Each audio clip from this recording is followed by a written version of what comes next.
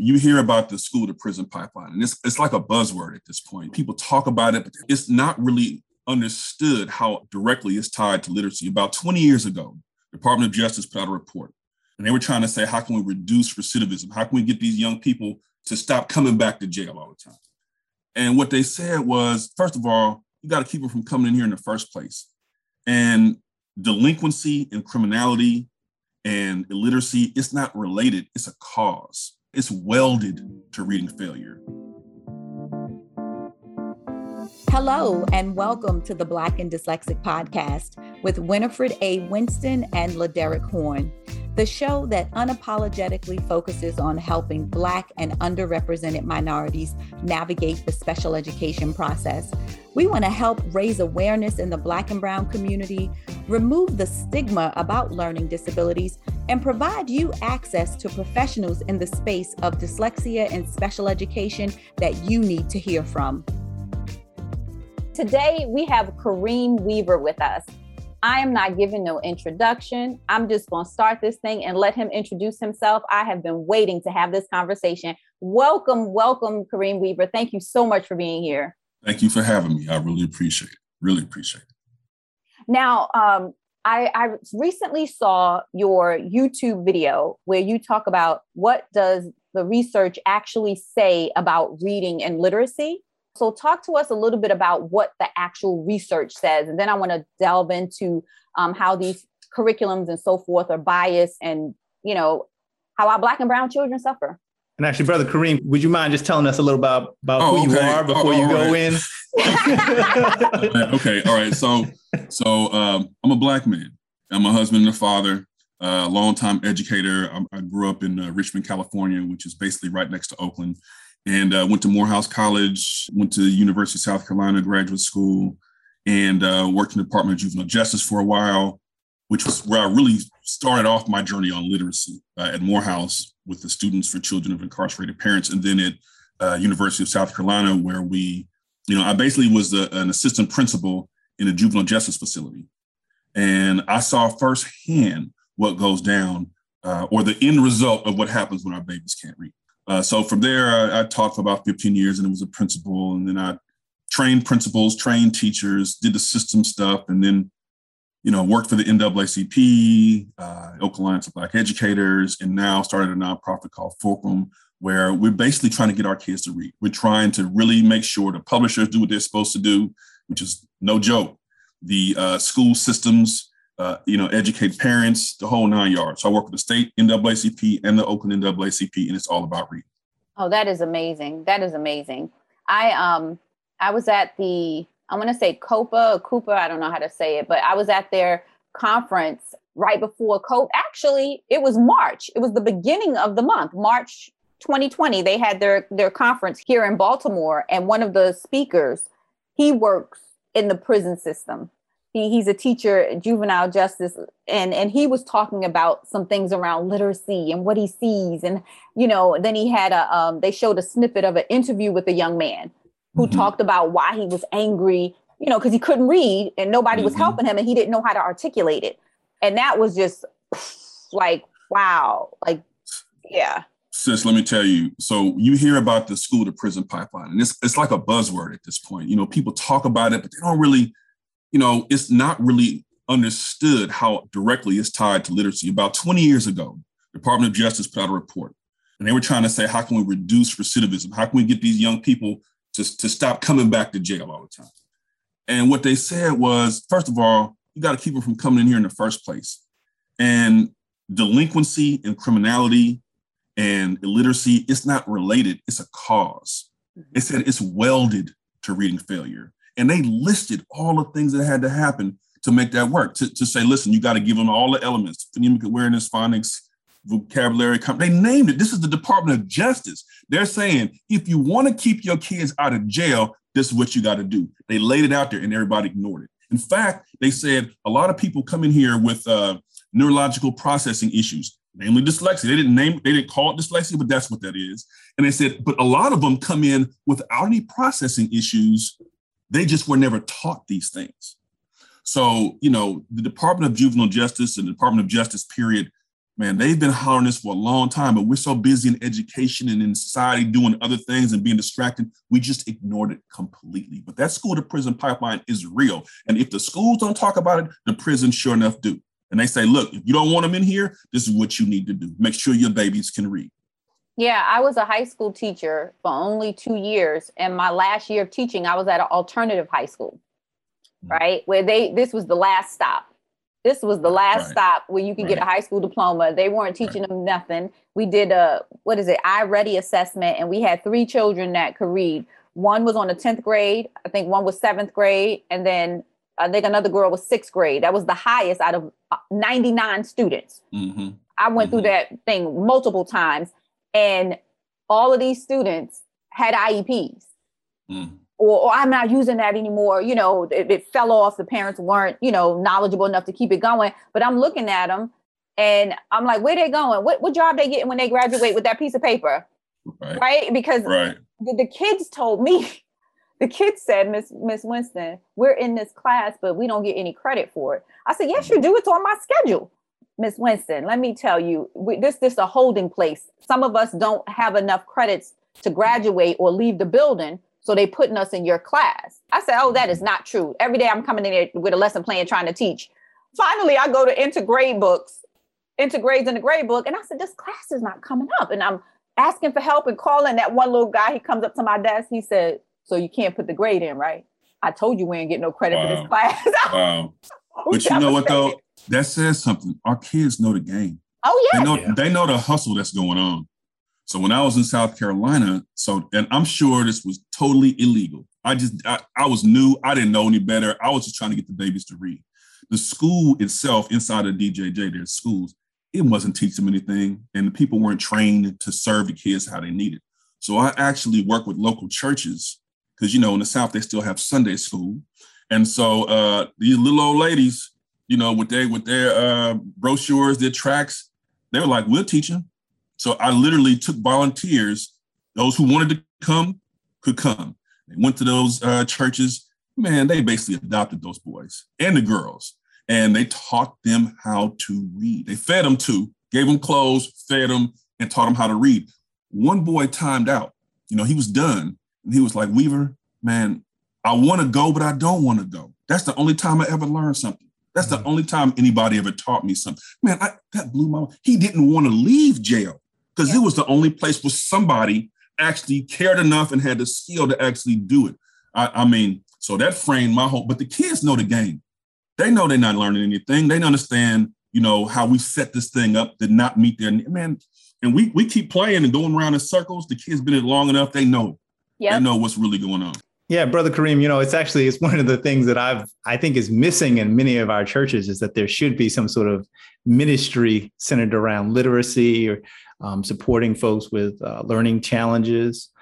So Winifred started out by just asking about the science. So, what if there's a teacher listening, educator or families, what do we need to know around the science around reading and how we can improve the reading for our young people? Okay, so it's a couple of things on there. So first of all, there have been studies done, neurological studies using MRIs to actually show different parts of the brain lighting up when things happen. So when kindergartners, when they begin to attach sounds to symbols, right, different parts of their brain would light up on the MRI because oxygen was going to those parts of the brain. You actually turn the lights on, literally speaking, when you teach kids their sound letter associations. And oftentimes in our schools, we just don't do that. We assume kids are coming in with that. We don't teach it directly and explicitly, but the science actually says, no. You got to teach that because when you do, things happen to the brain. Synapses connect, things start to connect inside the brain. So that's on the science side. And the research, there is an overwhelming consensus about the elements that need to be in place for an effective reading program. The federal government weighed in on it. There is a gentleman by the name of John Hattie who did an analysis of the research. You could think of it as a meta-analysis, a research of the research. Total about 300 million kids, right? Thousands and thousands of study to get us a clear sense of what the research was saying. And what he did was him and his team drilled down to find out what actually makes a difference in terms of student achievement, of learning, right? Come find out a lot of the stuff that we spend our time on and our money on, it really don't make a bit of difference in terms of kids learning. Mm. Rest, read, and everything else. When I show that list to board members, they go crazy. Like, you mean most of the time I spend on stuff, it doesn't even matter? I'm like, yep. So what are those things that we're kind of wasting our time on? Yeah. So okay. So this is not going to be popular. And that's what's so popular. That's what's so powerful about Hattie's work. So he talks about things like retention. So failing the kid, flunking the kid. If you're just going to do the same thing again, it don't make a difference. Right now, if you're going to do something different, that's a whole different. But then there are things like family makeup, socioeconomic background, culture. All right. So when people start telling you, oh my gosh, the trauma, the this, the that, there's a single mom, it's the this, whatever the thing is that they label as, oh, this is the reason. Research said that doesn't even make a difference. Doesn't even make a difference. Now, the stuff that does make a difference. Oh, here's another one: small class sizes. Yeah, and that blew me. I was a former teacher. Look, we kind of know this to be the truth, but we just don't talk about it because it's not politically correct. It's easier to manage the job when you have fewer kids in the class. You can give them more attention. That's the truth. At the same time, I'd rather have my kid be in a classroom with 50 people when a teacher is on point, knows what they're doing, and is prepared and has a great curriculum and program and all the rest, than in a classroom with 6 people and they don't know what they're doing.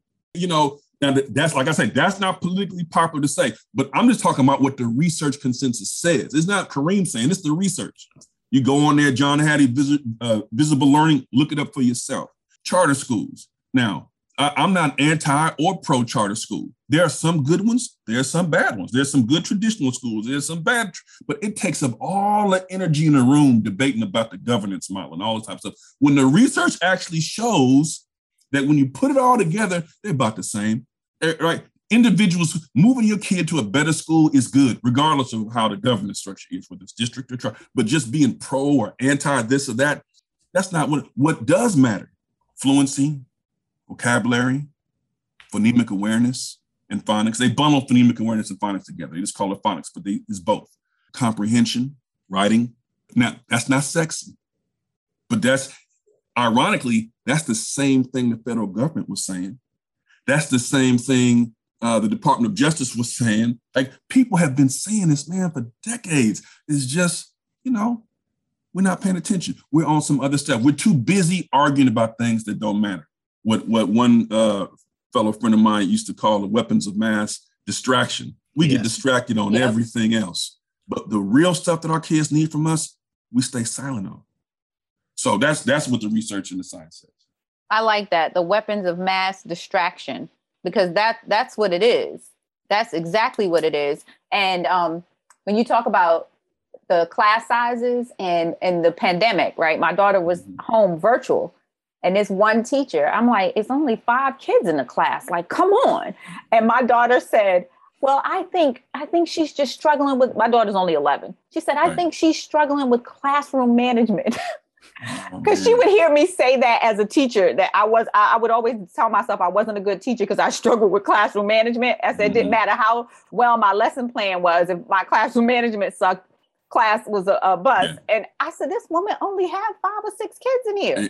Hey, if you can manage your class, you can manage your class. When I was a classroom teacher, I had on any given day 45 kids in the class. The limit was 35, but they always would put extra. But then other teachers would send me kids that they didn't want to deal with. And they would, and I had rows of chairs set up in the back with desks and everything else because we knew they was coming. No problem. They came in, did what they had to do. They was on point. Sometimes they would line up in the morning. I'm like, no, you got to at least go to your regular class first. Like, but I don't want to have to act up to come in. And you know what? That's what a lot of kids are saying. Don't make me have to act up to get what I need. We start looking at suspension rates. Kids are talking to us. They know the game. They're saying, so what? What I got to do? Do I have to throw this chair for you to send me to some special class? So, because most of our kids aren't actually referred to special ed for learning disorders. They're referred to special ed for behavioral disorders. Right. Yep. Right. But the special ed teachers, they know when they get in, they're like, man, look, they can't read. 80% of those referrals are really rooted in reading. So what we've set up, the systems that we've set up to support kids, the kids they understand a lot of it is just a bureaucracy. Can the kids get what they need or not? That's really the question. And if a kid, let's say a teacher has 6 kids, right? As you mentioned. The bigger issue is the curriculum right? Does it align with the research to make sure the kids are getting what they need? Are the materials aligned? Are the assessments right? Is the culture right? You know, if you can't make bricks without straw, you know what I mean? So if the teacher is teaching from a curriculum that doesn't even have the components of early literacy that it needs, what are we doing? We're just warehousing kids. And in Oakland, for example, we had a curriculum. It didn't even teach foundational skills for 10 years. For 10 years, kids showed up every day. Parents sending their babies to school thinking they're going to get what they need. Keep them safe, teach them how to read. We'll worry about the rest of it later. Come find out the materials they were using, the curriculum, it didn't even have in there the components needed to teach them how to read. Now, if you came in knowing the basics, knowing your sounds, knowing this, knowing that, all that, fine. You didn't have any processing issues, fine. Your parents taught you, you know, you could read when you came in there, it worked for you.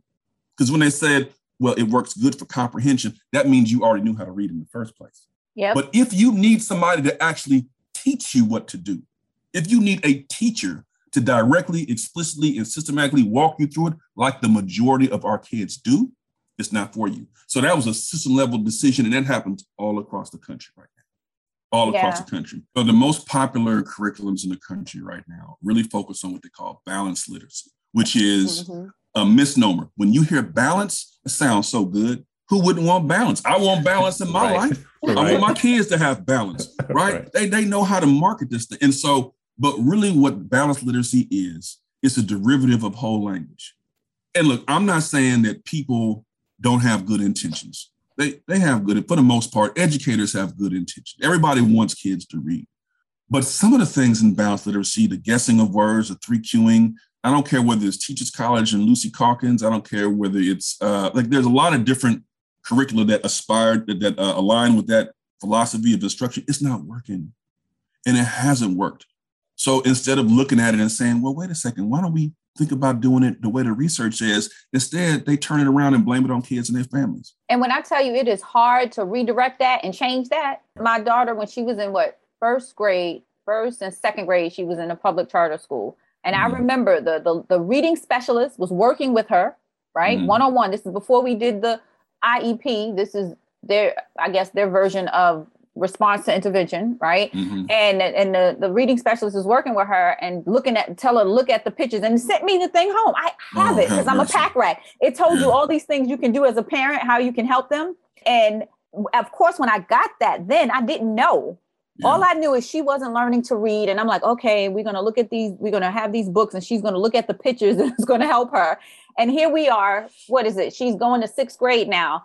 And as soon as she even thinks about it, I'm like, no, you use your strategies, sound it out. But she's looking at pictures. And I'm like, oh my gosh, it was like ingrained. And every time she gets nervous or a little flustered, you know, she's going straight to try to look at pictures and then tell me the word. I said, that don't even have the same letters. And she giggled now and she'll use her strategies. But it was hard to redirect that. That's right. Because it's reinforced from the time they show up in school. Now, imagine a child with that strategy. That's their main way of reading. They go to 8th grade. They go to 12th grade. They get to college. You know, they got A's on their report card. Then they get to college and they got this big text that they're supposed to read. Ain't no pictures to be found.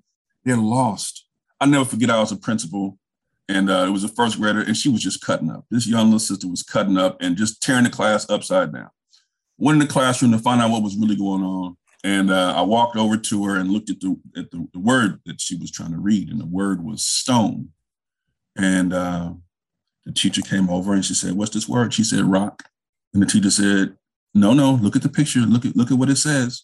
This says home, alone. This, all the other ones around it kind of sound like they said, "So now what's this word?" She said, "Rock." The teacher was huffing and puffing, frustrated. She said, No, hold on.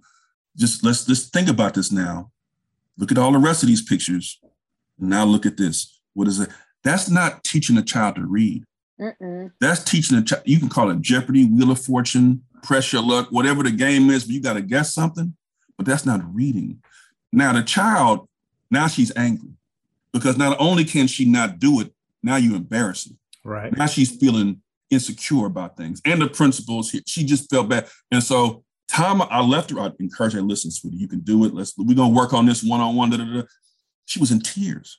And that's what happens to a lot of kids. So schools nowadays, they want to focus on social emotional healing and social emotional. Yep. And I get that. I get that, but you're damaging the kids and then gonna heal them after that. How about you just stop damaging them? I've been in schools where they sit around in a circle with a bowl and they chant and they hum to try to make it seem like, okay, so we're gonna de-stress you. You understand you're the source of the stress. The neighborhood is not stressing them. They grew up in the neighborhood. It's when they get to school. When I worked with the UCSF Dyslexia Center, they told me, they said, when they work with a child, when somebody brings in a referral, a kid comes into the UCSF Center, they can't even really get to their dyslexia. The first thing they have to do is deal with the PTSD, the post-traumatic stress disorder. They said, so, because when a child goes through school for a few years and they have dyslexia and it's undiagnosed, it's traumatizing to the child. So they got to unravel that thing first before they could even get to the academics. And that's really, I mean, you know, I focus a lot on dyslexia.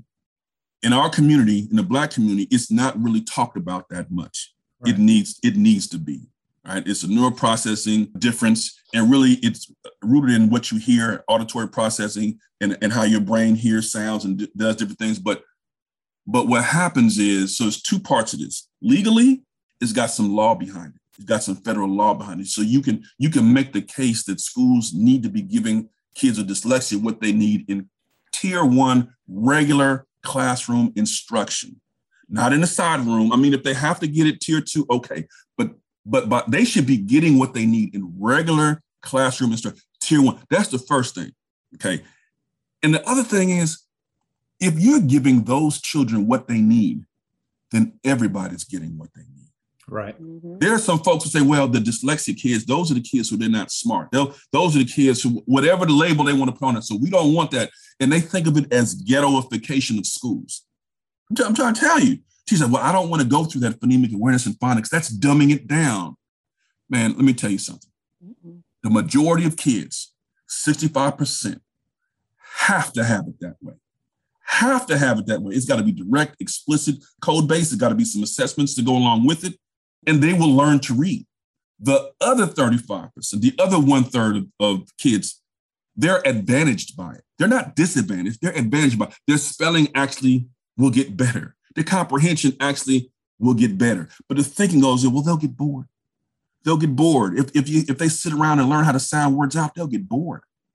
Let me tell you something. I've been around kids all my life as a teacher, a principal, right? all the roles in the school system.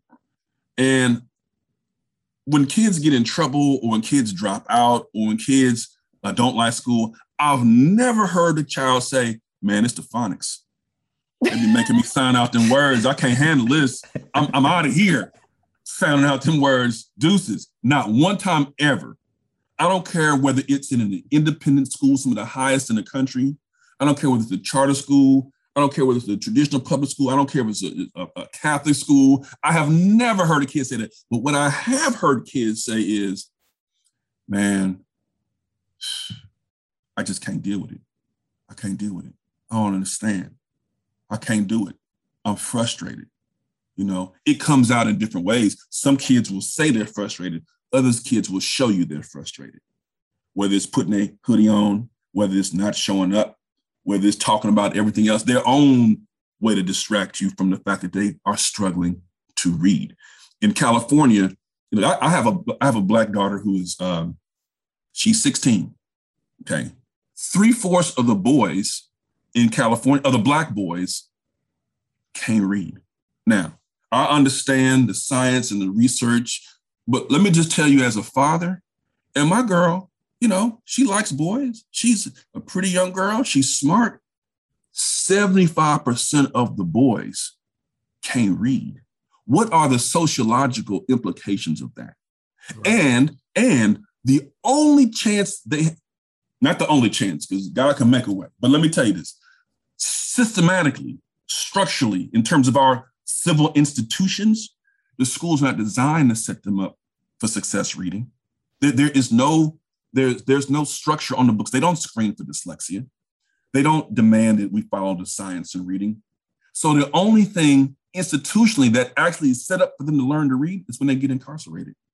Now, because of the First Step Act, if you catch a federal case, now not a state case, if you catch a federal case, you can't carjack somebody, a federal case, go rob them. If you do that, when you get into the federal penitentiary system, they now will screen you for dyslexia and they'll give you the help you need to get your GED. Kareem, I'd say that in my pitch when I'm pitching my nonprofit.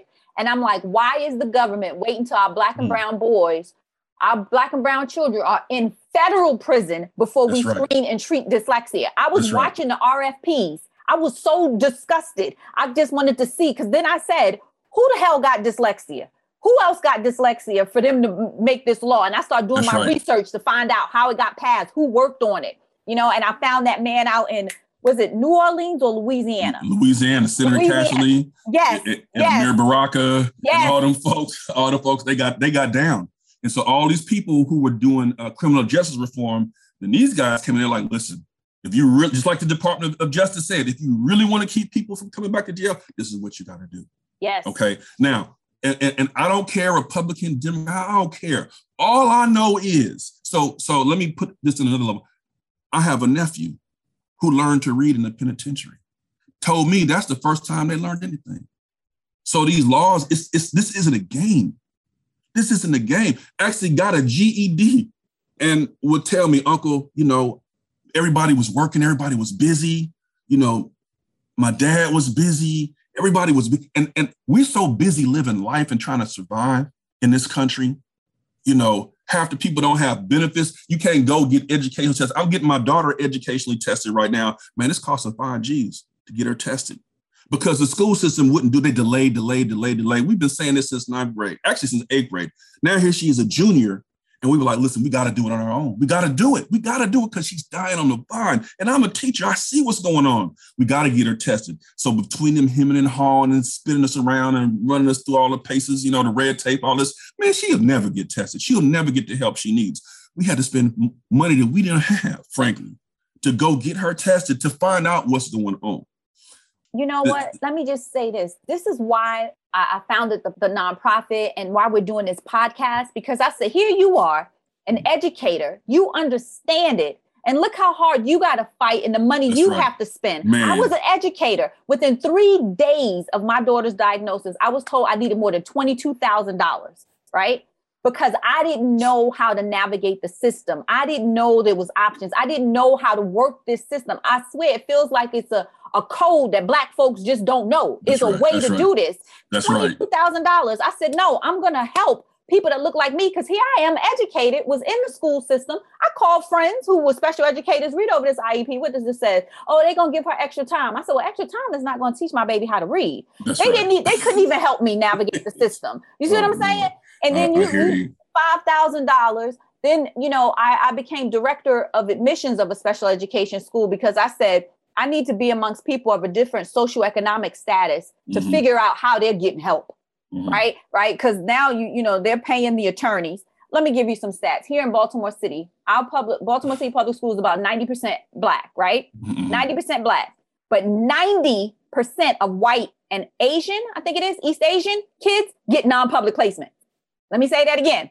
Yes. Our public school system is 90% Black, but 90% of white and East Asian get non-public placements. And for those who are listening and don't understand what a non-public placement is, here in Maryland, that's where the public school district will pay the tuition at a private, let's say, dyslexia school in the tunes of $38,000 a year. Put that number out there. The public school system is going to pay for that child to go to that specialized school. And here in Baltimore City, we got 90% Black kids at their public school, but 90% of white and East Asian.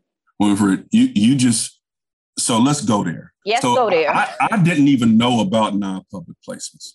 Most parents don't. So those with money, privilege, and access understand the game. They got educational attorneys. They got this, that, and the third. And when they show up, they say, listen, you're going to have to give us what we need. My child has a right for these services. You don't have the ability to do it. So you're on the hook to pay for this tuition. I've gone to go visit some of these non-public schools. $35,000, $45,000, and the district is cashing them out. Now, Black folks, we sit up here saying, well, wait a second, my child doesn't have dyslexia. I don't want them to be labeled. I don't want them to be put in special ed. We're so busy with our concerns and our worries and all our phobias that we're not realizing we're getting left behind.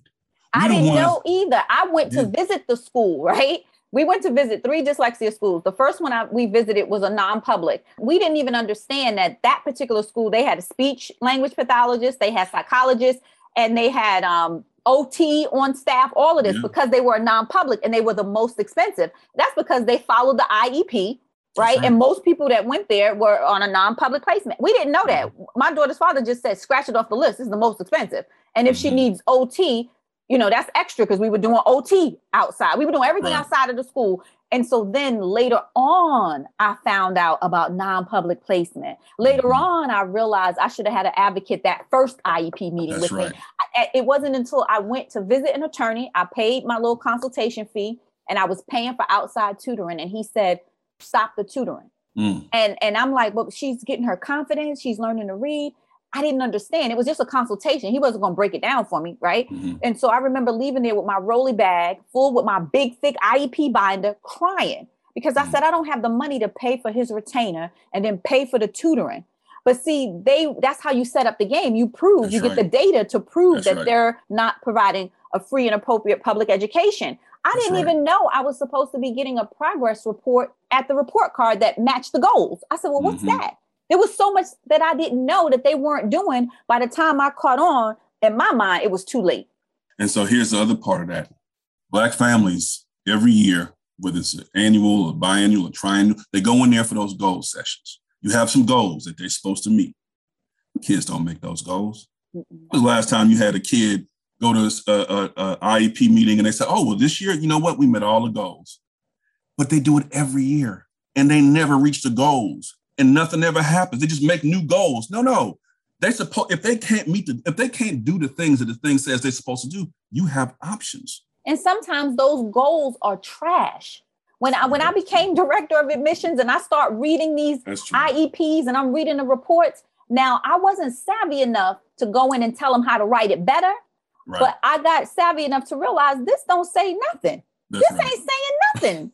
And it's the bare minimum. As parents, like, you don't know, and you don't know what you don't know. And so many Black parents are in there advocating, getting mad. I'm going to go to the media, getting mad, but not speaking the correct language. That's right. Right? It's the data. I think, I don't know if it was your show I saw, but it said that all decisions are going to be made by data, regardless. It's the data. And as parents, and especially as Black parents, we don't even understand that data. And how do we capture it? What are we capturing? What do we need to go in there and say?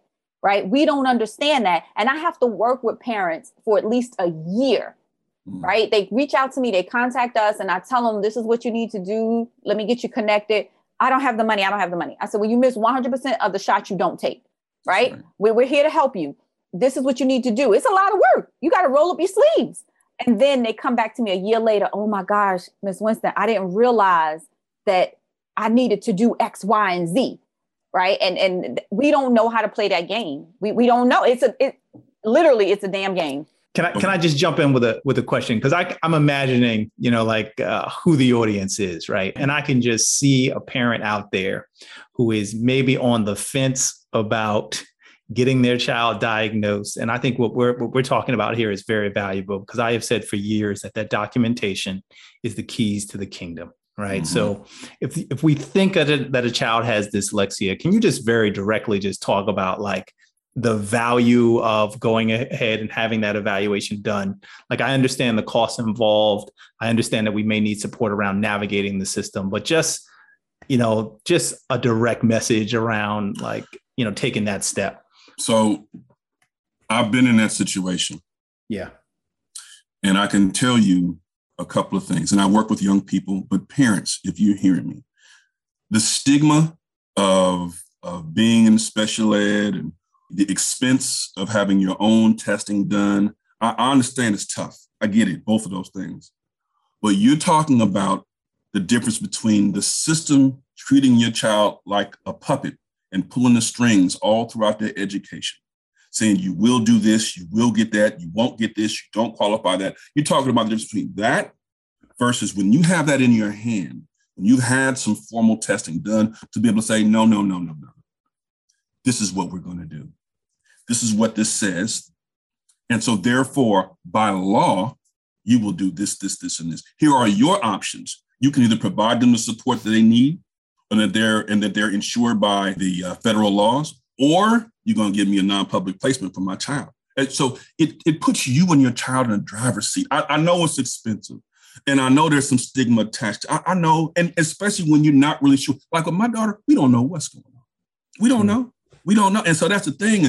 When you don't know and the school doesn't know, it's kind of hard to sit here and say, well, we're going to pay for this expensive testing when it looks like it's just motivation, or it looks like, but the word I will give for them is worth its weight in gold. I'll give you an example. When I was in college, I went to school with Ennis Cosby, Bill Cosby's son. And he was a terrible, he was my study partner, drove me crazy because he just easy going, laid back, everything. Hey, friend, drove me crazy. And his grades was terrible. D's, F's, every now and then. Can I just cut in, because this is amazing to me as a Black dyslexic, man growing up and seeing Theo disclose that he had dyslexia. And now that you were with the actual guy that inspired that. I didn't know that was the inspiration of it. But see, what happened was they found out he had dyslexia. Yeah. Morehouse, so they went through a process, they figured out, and they sent him to a place called Landmark College. Yep. Oh yeah. Wonderful place. Yeah. All I know is when these brothers went up there, they left one kind of way. When they came back, man, he was getting better grades than me. Right. I was like, what? He's like, man, they did this, they did this, they did the other. I learned this. He learned how to work with. So with the parents, what I say is, for your baby's sake, all that struggling and all they need help. It's not going to be a magic bullet. And the school say, oh, well, just give them more time. That's a hustle right there. Don't fall for that. That's the okie doke. Oh, well, just give them more time. Kids learn at their own pace. Or he needs more culturally relevant books. Look, not being able to read the story of Dr. King is just as bad as not being able to read the story of whoever else. It may be even worse because you feel like you should be able to read about Dr. King. Go get your baby tested. It's going to cost. If there's anything worth that extra job, if there's anything worth that side hustle, is getting the money to do that.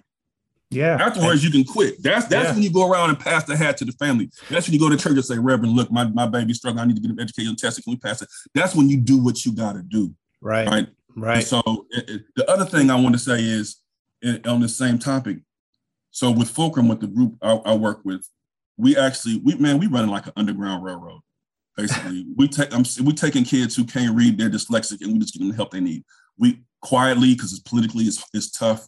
We just say, man, some kids it costs $3,500, but there's one family, they got 2 kids. Man, it's cost us over 50 G's, $50,000, over $50,000, and they're just now to the point where now they're in range because they waited till 10th grade and 8th grade, and we had to sit here and say, if we don't help this young Black boy and this young Black girl, he's in 10th grade, she's in 8th grade. What's going to happen to them? They're reading at a 2nd grade or a 1st grade level as a 10th grader. What are we talking about? We got all these big ideas about programs and we're going to do this, we're going to do that. Man, this little Black boy and little Black girl need your help right now. What you going to do? Be real about it. You either going to help them or you're not. But since they waited so long, since the system spun them around for 10 years, now the problems are deeper. The longer you wait to get that test, and the harder it is to unravel, not just with the reading, but then also the trauma, the self-doubt and all of that. So to parents, not just do it yesterday. Don't wait until, a $2,000 concern becomes a $50,000 concern. And on the positive side, there's a brother down there in Long Beach, a professor, Dr. Anderson, Dr. Keon Anderson. We had him come up for a little workshop. He was in 9th grade reading the 1st and 2nd grade level, had dyslexia, it was all bad. Got the help he needed from one teacher, actually taught him some foundational skills and gave him some support, identified as being dyslexic. Now he's Dr. Anderson. Now he's a business owner. Now he's published 15 books. Now he's a professor at Long Beach. Now he's a reader for Cal Berkeley when people apply for their school. I'm saying, don't let them snuff out the genius of your child because they don't know. They don't know. The information is power in your hands. Go get the test and do what you have to do to get it. That would be my message. And I think also in that, and thank you for that, because that was really powerful and just on point. And I think it's also one of the things that made a difference for me. I was in a self-contained special ed class, 3rd grade through 12th. I get to a college program, local community college support program for students with learning disabilities. And to have a counselor actually explain to me, despite all of these years of thinking that my intelligence was less than, that part of what came along with this diagnosis is that I was average to above average intelligence. And, and I don't put too much weight in the IQ scores, but it was right there in my documentation the entire time. So I wear, my dyslexia as a badge of honor. And I welcome anyone who might be a part of that group, So if your daughter gets through that testing and she says she's dyslexic, then I want to be the first to welcome them to the club, right? Because there's some amazing people of many different races, but particularly Black people who are dyslexic, have been dyslexic, and are doing amazing things. Let me tell you something. Whether it's Will Smith or Kobe Bryant or Muhammad Ali. That's it. You know what I mean? Octavia Spencer. Don't let people tell you that your child is dumb. Mm-hmm. Okay, because that's the message that they get and the message that parents get. And we have to have some healing in our own community. Because when we get frustrated, we say some things to our kids sometimes that it's not good. Why can't you be more like your sister? Okay, why can't you do this? Or why don't you do that? And they start giving us these messages. The schools give us the messages. We don't know what to do with it. And then we put it on the kids. We got to stop that. We got to change how we view the learning disability, right? These white folks is paying people to get these identifications, and they don't even have anything going on, right? So as a community, as a culture, but it's not only our fault. Because what did they say? Pull yourself up by your bootstraps. We ain't got nothing to start with, right? So culturally and over time, they have put that on us, right? That you want a handout. Like Black folks is lazy and don't want to work. We were fine when we were working for free. You loved us then. We were workers, the most skilled people, right? Until we want to get paid, right? So as a community, we got to be okay that my child learns differently. Or guess what? I'm going to get this assistance. Right. They always want to put out there Black people the most on welfare, but we know that's not true. Right. We know that's not true. So culturally, we don't want to ask for help. We don't want to get the supports that we need. Meanwhile, other folks who shouldn't even be getting them are getting those supports and just moving on ahead. Well, let me add on to that and talking to parents who may have a child who's dyslexic or some other processing issue going on or difference going on. So to be clear, 42% of the self-made millionaires are dyslexic. Yes. Are dyslexic. Okay. So, and at the same time, when they study folks incarcerated, about 40% of them are dyslexic. So you have the power in your hands to support a child, to promote their genius. That genius, that creativity is going to come out in one way or the other, it's going to come out. You're sitting on brilliance. I know it may be tough to see right now because the messages you get from school and the frustration and child and all that.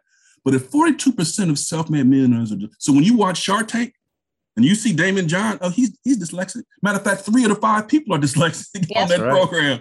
The man who just went to the moon is dyslexic. Man, Richard Branson took the flight to the moon. That's right. Outer space, rather. Yeah. Outer space. What's the man who made Steve Jobs dyslexic? So here's the thing. In our community, we've got to get past the stigmas about intelligence. The old definition of dyslexia, which a lot of educators still go by the way, says that when there's a difference between intelligence and a child's ability to read, that's what they used to go by. And so a lot of our children didn't qualify and still don't qualify because if you don't think the child is intelligent in the first place, then officially there's no problem. There's no gap. There's no issue because, they can't read, but we don't expect them to read anyway. You just give them more time. You have got to be the one that holds the line and say, no, my child is intelligent. They're a regular child or even more brilliant than the regular child. If you don't hold that line, the system will devour the child from old definitions, because it takes about 10 years for information to get into the mainstream of education. Most of them are still going by the old definition. The other thing is, there are some folks, and I have personal experience with this, who fight against screening for risk of dyslexia or educational testing. It's the tinfoil hat crowd. And look, I love a good conspiracy theories like anybody else, but I'm going to tell you this. People say, well, look, the screeners, they make the facial recognition technology and they make this and that and down the road and this. Look, man, I hear all what you're saying. Our kids are getting locked up. Our kids are being put in cages. Now, when you have migrants coming across the border and the kids being held in cages, everybody goes crazy. What about our kids being locked up 24/7? Yep. For 20 to life in cages? And the root cause of it is they can't read. For whom do we cry? Yeah. You've got to be your child's advocate and don't let anybody scare you, whether it's for some mainline arguments or some conspiracy theories or, well, I don't want them to be stigma for special ed. Okay, fine. You think that, but guess what? When they go through this system and nobody knows what's wrong and nobody cares and they just swept under the rug, you'll wish you had something to say, you know what? Now I know what's going on. Now I know what's going on. You wish you had something early so a kid could understand what's going on. Like Dr. Anderson said, the messages he got was that he was dumb and unintelligent. That's what he got. Yeah. It wasn't until somebody said, no, you're dyslexic, sweetheart, and this is how it goes. And his teacher said, this is how you're processing things. And so this is what we're going to do. All of a sudden, the world opened up for him. You have to be the vanguard for your child. These old definitions, these conspiracy theories, you have to do what's in the best interest of your child. Can I ask, because I came up during the old definition. What is the new definition? What is the right definition that we should be using when it comes to dyslexia? It's a neurological processing difference that has its root in auditory connections. Sure. So we have to make sure that our children are hearing things well. Hearing things. Can they attune to the sounds of language? And then because they attend to the tunes, do they then develop the skills to crack the code? So with dyslexics, they're processing information differently. You may say one thing, they may hear something else. How you say a word, they may be hearing something different. The vowel sound may sound differently to them, right? And how they put things together may be a little bit differently. So it's just a matter of how children process information and how they auditorily pick up sound. That's really what it is. It's an auditory processing disorder with neurological in origin. And for the folks out there, there's nothing wrong with your child. We all think differently. We all have ways that we learn. We all have ways that we, quote unquote, process information. It doesn't mean your child is broken. It means your child has a different way of hearing things and processing information that the school is legally bound to serve them. Right. Okay. Yep. But you have to make sure that they do what they're supposed to do. That's your job. If you don't do it, there's no help coming. And can I circle back? It was something that that we touched on earlier in this conversation. Both Winifred and I, when we first met each other, we were both connected with predominantly white-run organizations that had a focus on dyslexia, learning disabilities, ADHD. And one of the things that I think I've gained a greater appreciation of the more that we've gone through the episodes in this podcast and had these conversations is if you're an advocate out there and you are serious about supporting people who are dyslexic and you want that work to be effective in the Black community, I think a lot of us are being labeled with emotional disabilities, behavioral disabilities. Yes. Your programming, it seems to me, and this is what I'd like you to weigh in on, is that your programming is going to have to make the jump outside of the dyslexia label, because I'm appreciating that is a bit of a label of privilege, that not a lot of us are getting that. And you're going to have to reach out to the folks who are probably misdiagnosed, right? Or are, honest to God, dealing with those emotional issues that are, trauma response to being treated poorly by our school system.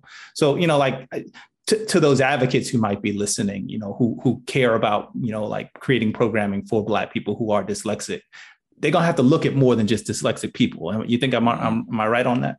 Yes, they do have to look at more than just dyslexic people. First of all, that's a big group. You're talking about 15 to 20% of the population. That's not small. But I would say for the advocates, a couple of things. One, there are allies out there in organizations that you may not be used to working with. You have to consider working with them. I work with groups. I work with the NAACP. I work with Decoding Dyslexia and IDA, International Dyslexia Association. I work with Latino advocacy groups. I work with, all across the board. You have to find people who are willing to put literacy first. Okay. And have strategies around how to make sure that the districts, and here's the key, the districts and the charters What are you doing to ensure that the greatest number of children learn to read? That's the language. It's the greatest number. You can use any program you want to, and you're going to get some kids. The question is, how can you ensure that the greatest number of kids learn how to read proficiently? When you focus on that and you rally other groups, other nonprofits, other advocates who are focused on that, that means you have a multi-ethnic, a multicultural coalition, and you can go after it. You can connect with parent groups, you can connect with whomever, with churches, whomever, right? And it just so happens that students with dyslexia are the canaries in the coal mine. Right. You know, a thing where if you look in the coal mine and you see the bird and fell out, something's wrong. You just watch that canary. And if the canary's doing good, it's oxygen down there. Y'all men can go down in there. The workers can go down in there. That's like the dyslexic kids. If they're doing all right, everybody's all right. But if you see that they're not getting what they need, they're populating the worst outcomes in your system, I guarantee you that another 50% of kids in that system who aren't dyslexic, they're not getting what they need either. So you got to be willing to work with those soccer moms. You got to be willing to work with whomever, because let me tell you something, people are paying big money to get their kids help. Mm-hmm. Okay. Even these folks who are super well off, they got a lot of money in the bank. It's not working for their kids either. And so the difference is that they're cashing checks until an education attorney can get the district to pay for non-public school. They're cashing checks to get the kids the tutoring and support and help that they need. They don't want to do that. That's probably the reason why they're paying those property taxes to live where they live so that they can go to a quote unquote good school, but they're having to do that and pay on the side to get the help. You can partner with those people because they have money, privilege, and access and power. Their kids aren't getting what they need either. You walk in there with Becky, all of a sudden, listen, I'm sorry. It shouldn't be this way. It should be the group of Black folks can go in there and they're going to say, you know what? We respect you and your children. We're going to give them what they need. I got a news flash for you. We can fuss, holler, we can yell, we can petition, we can do everything we want to. We still might get ignored. Okay. Mm-hmm. We the groups I'm working with, we're considering all recourse, meaning the courts, we're considering everything. It takes all of that.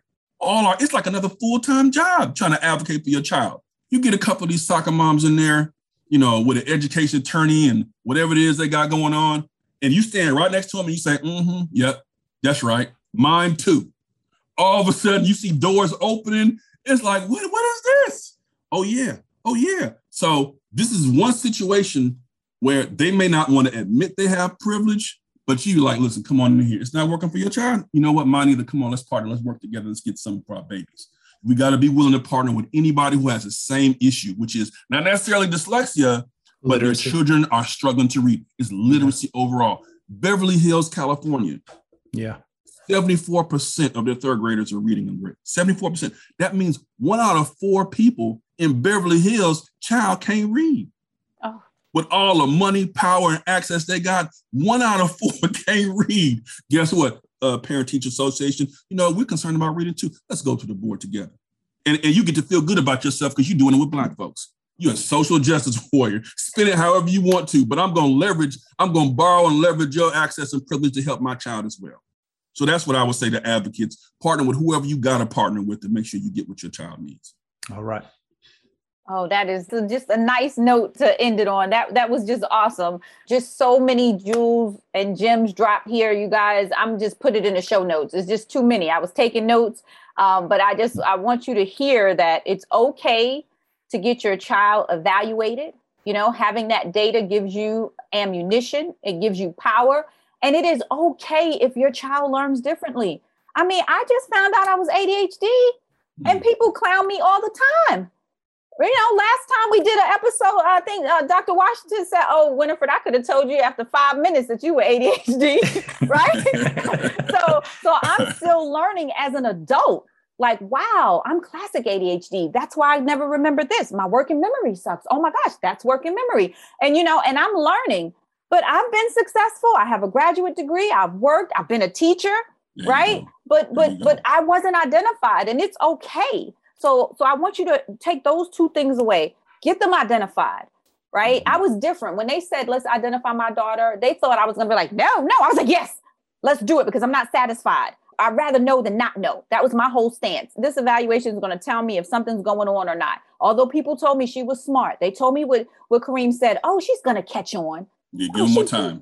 She's going to give her more time. She's so smart. Right. I said, well, that's why I'm concerned. She is so smart, but she's not reading. So I just want you guys to take that away, get them evaluated, and let's work to remove that stigma. There is no shame in learning differently.